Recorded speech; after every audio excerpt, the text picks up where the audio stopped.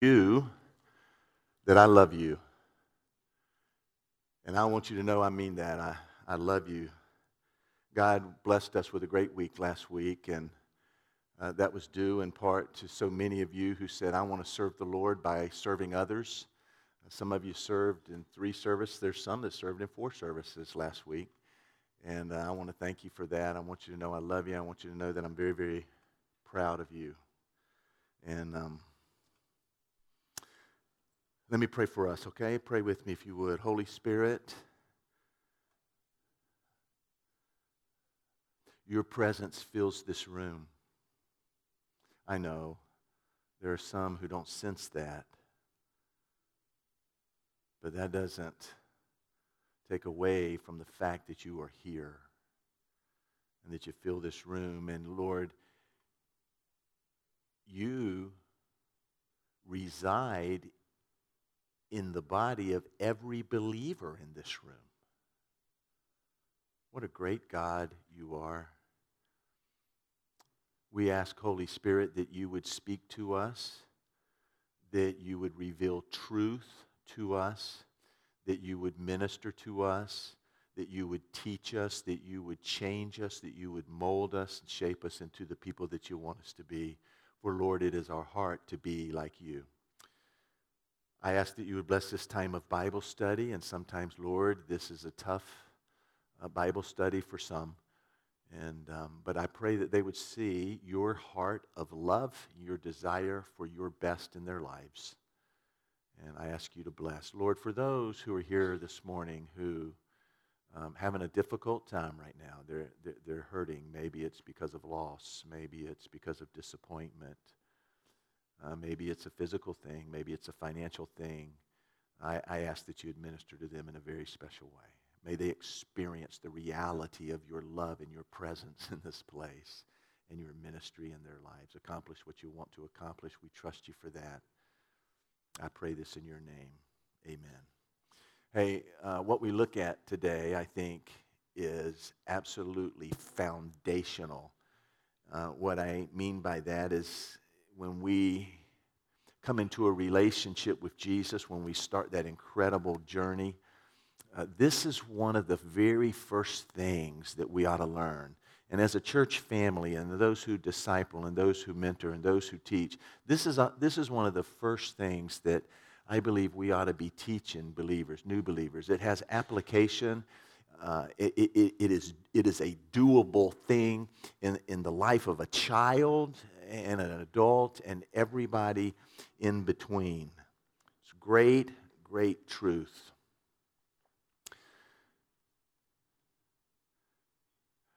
I observe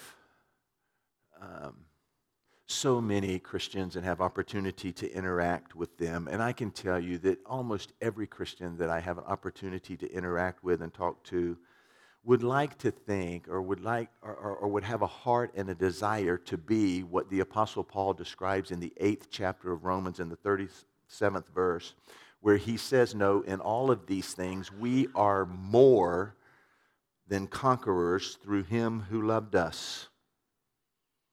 We're more than conquerors, not just conquerors. We're super conquerors, overcomers, victory in Jesus. That has been bought and paid for. It's God's design, it's God's desire, it's God's intent for us to experience life in that way, as an overcomer, as a conqueror. No, not a conqueror, more than a conqueror, he says. The experience of far too many believers, I'm compelled to say the vast majority of believers, they want to live in chapter 8. That they want that to be the testimony of their life.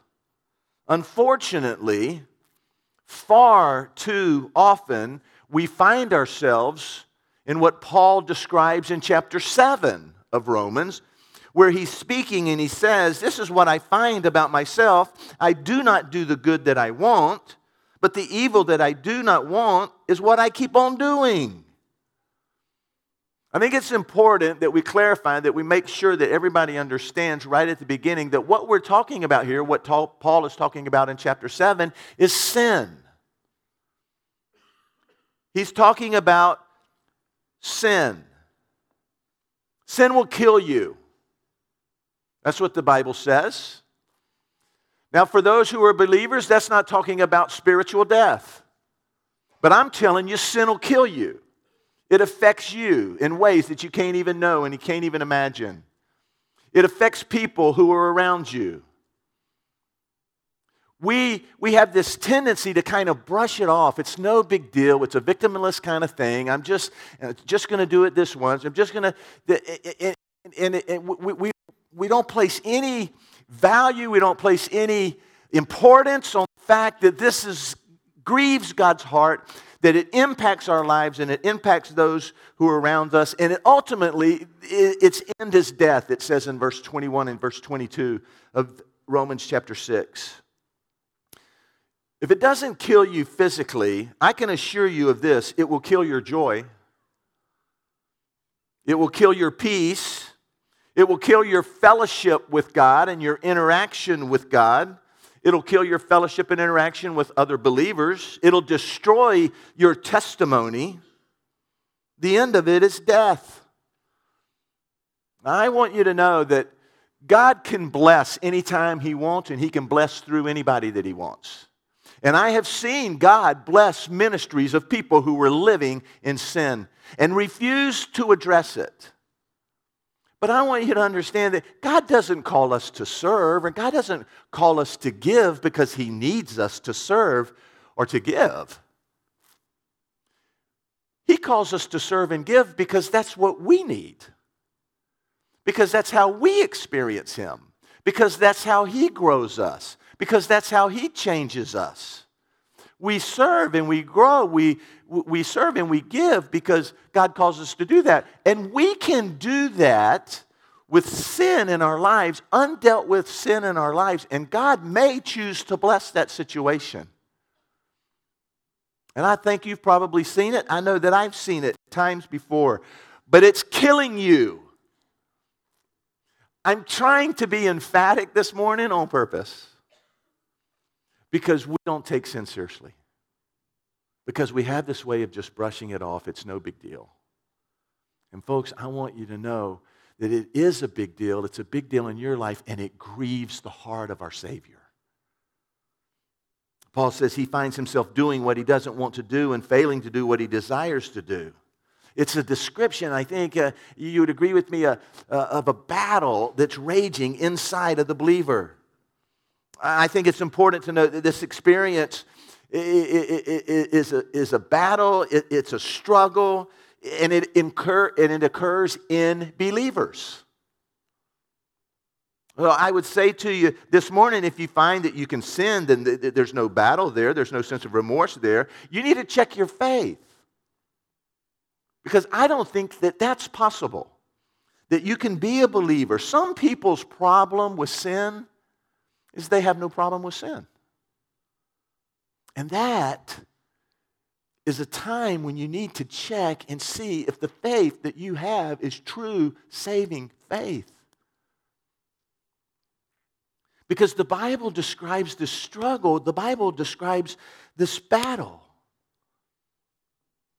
And God calls us to have victory over these things in our life, and He provides for us to have victory over these things in our life. His provision for sin in our lives and dealing with sin in our lives can be found in the 6th chapter of Romans. We want to live in 8. We want to be more than conquerors. We find ourselves in 7 with this incredible struggle and this incredible battle going on. But God's provision for being more than conquerors is found in chapter 6. We want to look at a few of those verses together this morning. Chapter 1 through 5 of the book of Romans deals with positional truths. Stay with me here for a second. Positional truths of justification. Justification is the doctrine of your salvation. It's what happened to you when you were saved. It was at that instant of salvation, that instant of transferring your faith to Jesus and what He did on that cross, that God began to look at you as righteous. As amazing as that may sound, it's a miracle, a supernatural thing. I'm in awe of it that God would look at me and say, He's righteous. He looks at you as if you've never sinned. It's a positional thing. It's an identity thing. It's a who you are thing. You became a child of the Most High God. It's not something that you walk out so much as it's someone that you are. It's positional. That's Romans 1 through 5. And then Romans 6 through 8, it's more practical. It deals with what we call sanctification. Sanctification means to be set apart. That in the course of our spiritual journey, last week we talked about how to begin a spiritual journey with Jesus by grace through faith, that not of yourselves. It's a gift of God. He transforms you. He changes you. You become a brand new creature. And it's the beginning, not the end. And then it becomes a journey of God being involved in your life and molding you and shaping you and teaching you and using you and growing you. You're set apart, sanctified, you're set apart to be used by God and to become more conformed to the image of Jesus.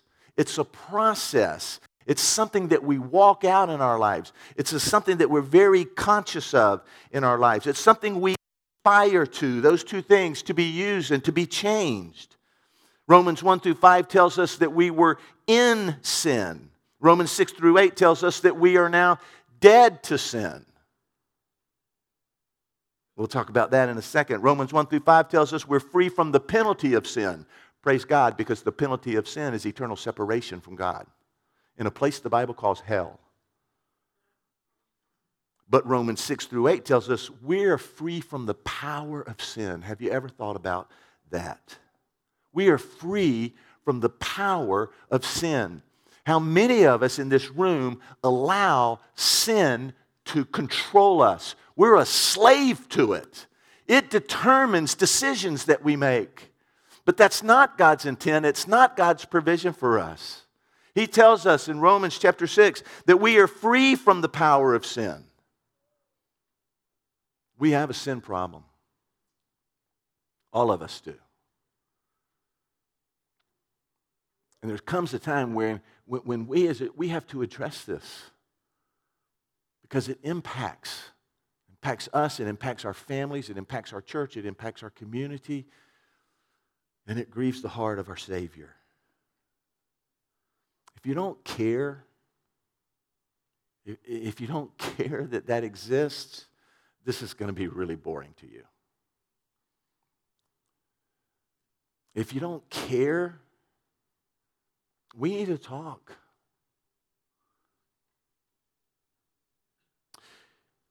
I think 3 verses in Romans chapter 6. We could spend hours on this chapter, but I think 3 verses in Romans chapter 6 kind of gives us a picture, gives us an idea, teaches us what God's strategy is for giving us victory over sin. This ought to interest everybody who struggles, who has that inner struggle. The first of the 3 verses is the 6th verse of chapter 6. And the first part of that 6th verse says this: we know that our old self was crucified with him. I want us to focus first on that word know. We know this. This is a fact. This is something I can take to the bank. We know that 2,000 years ago, when Jesus was crucified on that cross, something incredible happened. And for me personally, it was that my old sin nature was crucified with him. Now look, I'll be honest with you. I have a hard time understanding exactly what that concept is, but I know this: it's good, and I'm grateful for it, and I will be eternally grateful for it, that my sin nature was crucified with Jesus on that cross. When God declares a truth, and He's declaring a truth here, it couldn't be any more clear. When God declares a truth, we either accept that as a fact or we deny that. God says to us, this is the truth. Our enemy says to us, come on, get real. That can't possibly be true. That's why the Apostle Paul is intentionally saying in this verse, here's what we know. We know that this is true.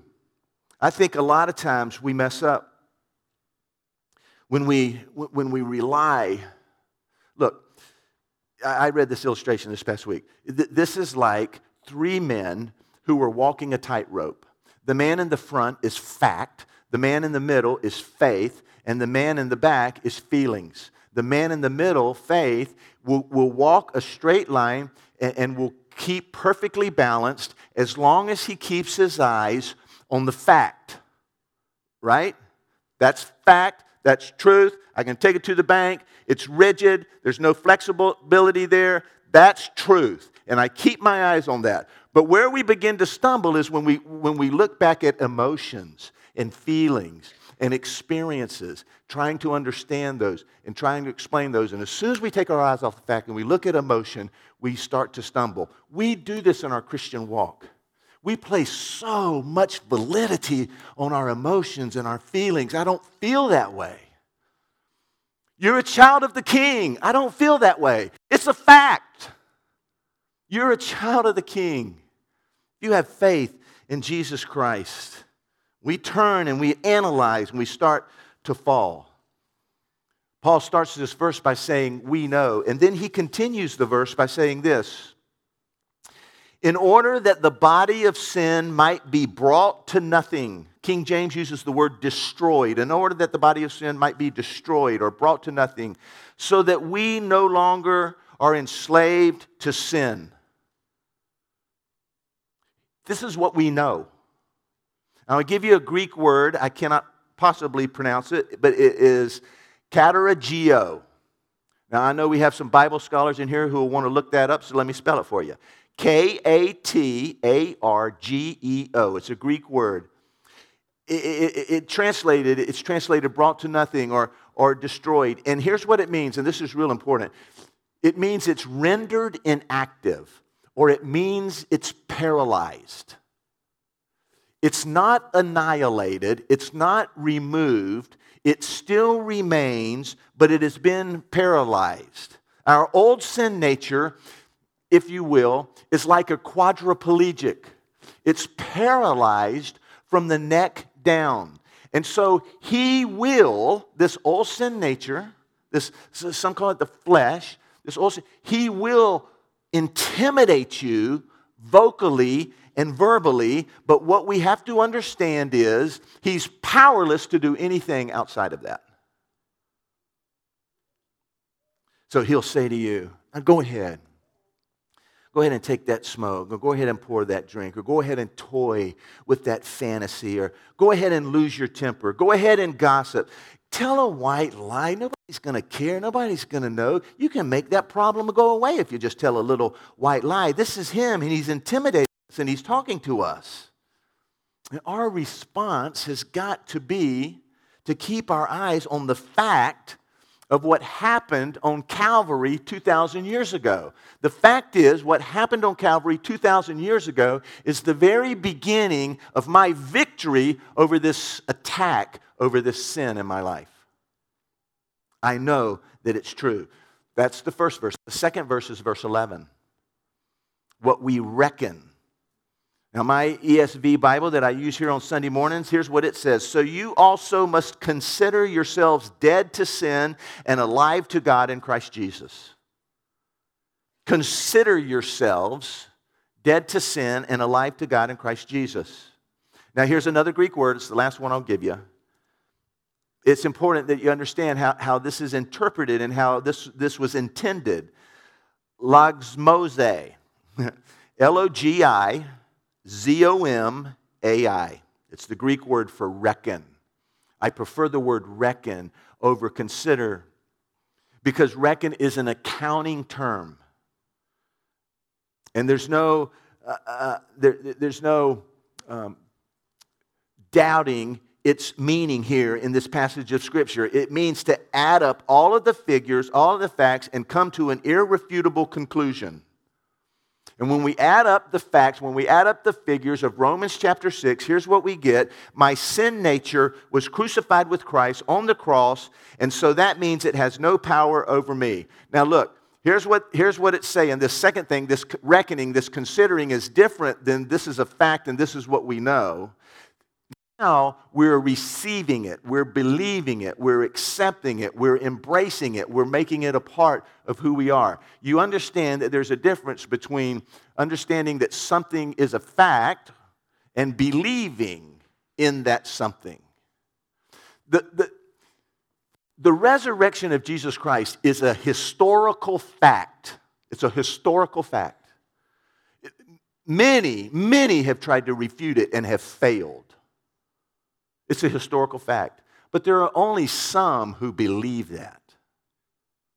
The fact is, for believers, our sin nature was crucified. Reckoning that is making that a part of who I am. It's truly believing that.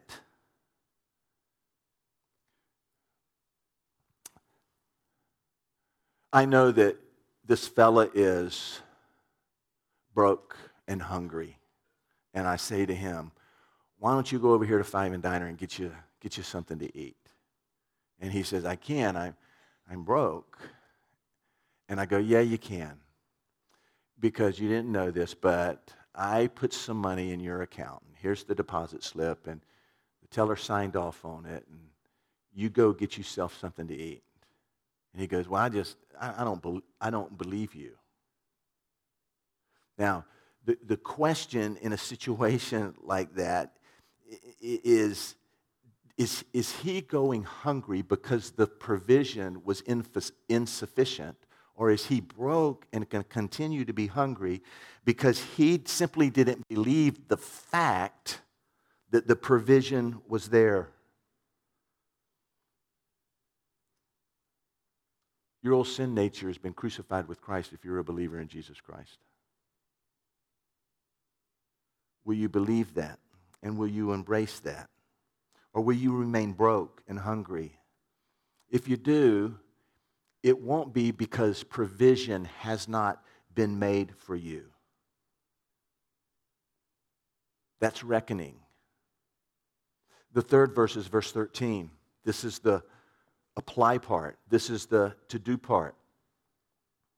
Verse 13, it says, do not present your members to sin as instruments for unrighteousness, but present yourselves to God as those who have been brought from death to life, and your members to God as instruments for righteousness. This is where we apply what we know and believe. This is the action step. This is where we confront the voice of that old sin nature. This is where we speak up. This is where we walk it out. The sin nature speaks to us. You're in your office. It's after hours. You're all by yourself.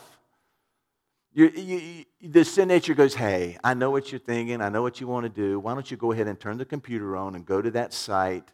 And why don't you, nobody's going to know. It's not going to hurt anybody. It's not going to hurt you. Just have a good time. But besides, you know what? You owe this to yourself. That's the old sin nature. Nobody's going to get hurt. But he's powerless to do anything beyond that. The old sin nature says, hey, you're filling out your taxes, you're a little short on money, you know it's going to be tight. You don't have to tell them the truth, and you're never going to get caught. You know you're not going to get caught. And besides, you're not doing this for yourself, you're doing this for your family. Your family needs this. That's the old sin nature. And what we are told to do here, and this is very emphatic here in these verses. Verse 13, do not present your members to sin as instruments for unrighteousness. Your members, your body, what God has made you, but present yourselves to God as those who have been brought from death to life, and your members to God as instruments for righteousness. I think that what he's saying here is, you know what? You need to take your mind off of the sin nature. You need to take your mind off of what he's telling you to do. You need to take your mind off of the law. You need to take your mind off of sin and get your mind fixed upon Jesus. You need to gaze at him. I think it's what Jesus was talking about in Matthew 22. Hey, listen, you worried about the law? Forget the law. Do this. Love God with all your heart, soul, mind, and strength, and love your neighbor. Don't worry about the rest of it. Keep your eyes focused on Jesus. I think there's this conscious decision. I think this guy, this sin nature starts telling us, he starts compelling us, he starts drawing us, and it's what it should do for us. And when I started this by saying this has got to become just a natural walk for us, it's got to become a way of life for us, it's got to become second nature to us, that when we begin to hear this voice, it's an immediate thing. You know what? I'm thinking about sin and not Jesus. I'm thinking about the law. I'm thinking about rules and not Jesus. Did you know that if you're thinking about Jesus, focusing on Jesus, interacting with Jesus, spending time with Jesus, you can't be thinking about those things? He can give us victory over those things. Ira read earlier Romans chapter 5, verses 5 through 8. I mean, it says this just as clearly as it can say it. Romans 8, 5 through 8. Those who live according to the flesh set their minds on the things of the flesh. Those who live according to the Spirit set their minds on the things of the Spirit. For to set the mind on the flesh is death. It always leads there. But to set the mind on the Spirit, that's life and peace. For the mind that is set on the flesh is hostile to God. It does not submit to God's law. It cannot submit to God's law. If this is where my mind is, I can't submit to God's law. If this is where my mind is, I'm not having fellowship with Jesus. If this is where my mind is, it's not focused on Him. God has provided us a way. Let me tell you, John Corson is one of my favorite commentators. I like to read his commentaries. I was reading his commentary on Romans chapter 6, and he drew a parallel of an Old Testament story. He says for every truth in the New Testament, there's an Old Testament story. I think that's probably true. And he thinks the Old Testament story for the truths that we see in Romans chapter 6, which is to know, which is to reckon, which is to apply, can be found in the book of Judges, in the third and fourth chapters of the book of Judges. I'll try to share this with you. The people of Israel had been tormented and intimidated and oppressed and dominated, and some of them in slavery to the Canaanites for 30 years as a result of sin. Finally, after 30 years, God says, I want you to go to battle against them. They were outnumbered. They didn't have the weapons.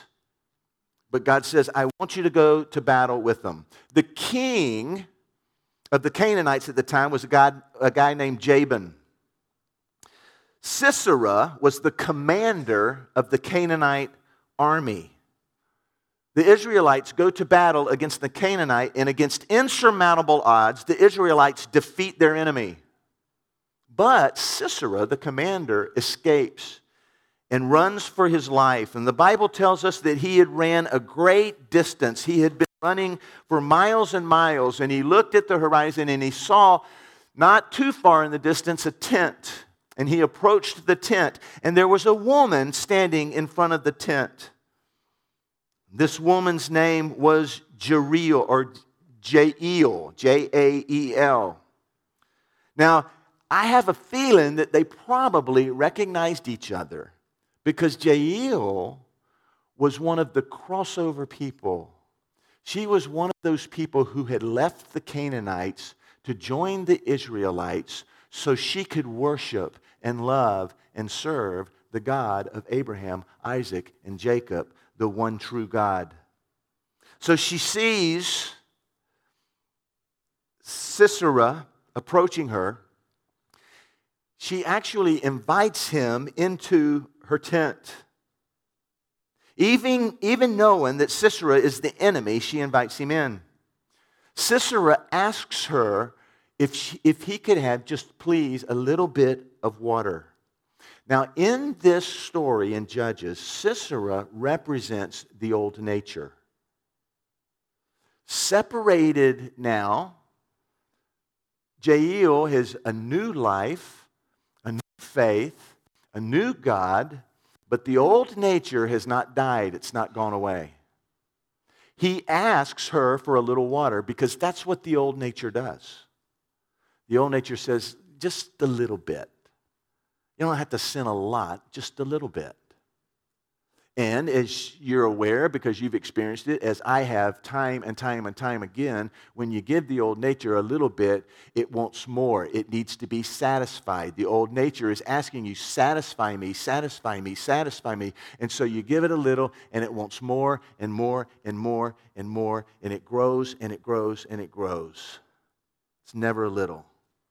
Instead of water, Jael gives Sisera milk. And I think that is preserved for us on purpose. She gives him milk because she knows that after his long journey and after his time in battle, that it'll make him go to sleep.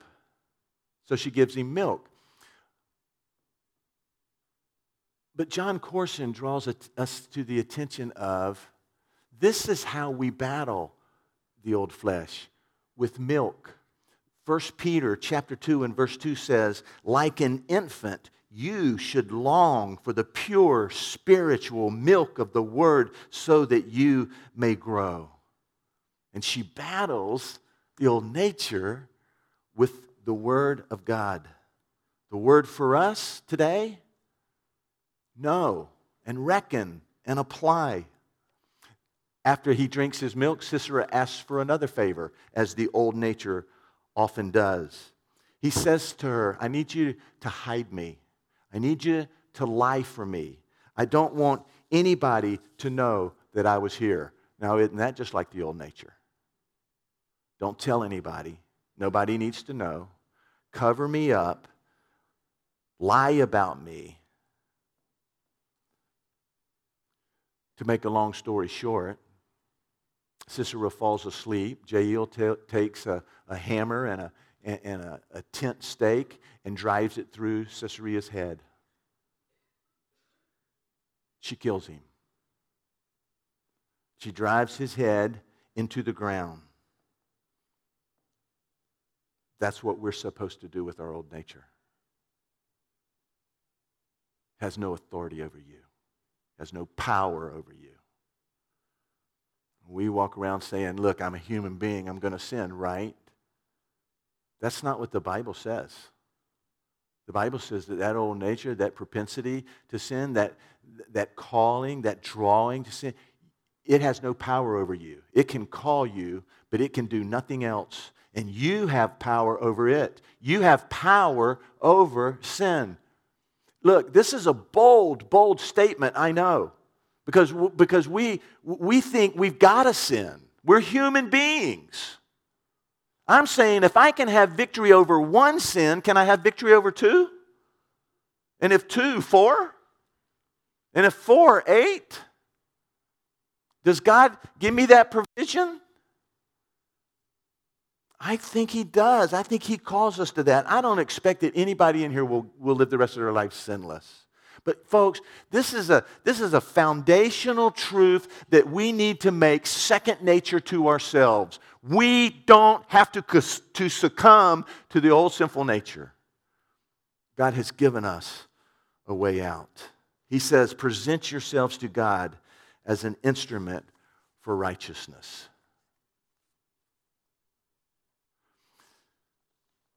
What will you do with this? Or is this a truth where you go, oh, come on, get real? That can't be true. You go home, you read Romans 6, and read it again and again and again. We'll look at Romans 7 next week, and we'll talk about rules and regulations and how they affect us. We'll talk about grace.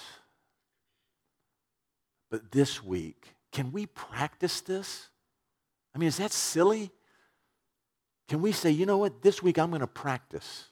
Every time I get that drawing, I get that urge, I hear that voice, I'm going to focus on Jesus. I'm going to get victory over it. That's how I'm going to live. I am not going to allow him to destroy me, destroy my family, destroy my calling, destroy my purpose, destroy my ministry. I will not allow it. He has no authority and he has no power over me. I got the victory 2,000 years ago. A hill called Mount Calvary. Avail ourselves of that. I invite you to stand. Everybody standing. Lord Jesus, this is a time of commitment. This is a time of interaction with you. Lord, I pray that those who had ears to hear heard your voice. And I pray that they would respond to you in a way that would please you. Lord, we claim victory over our enemy even now as we turn our heads toward heaven and focus on you, asking you to have your will and way in our hearts and in our lives. Lead us if you would, Arthur.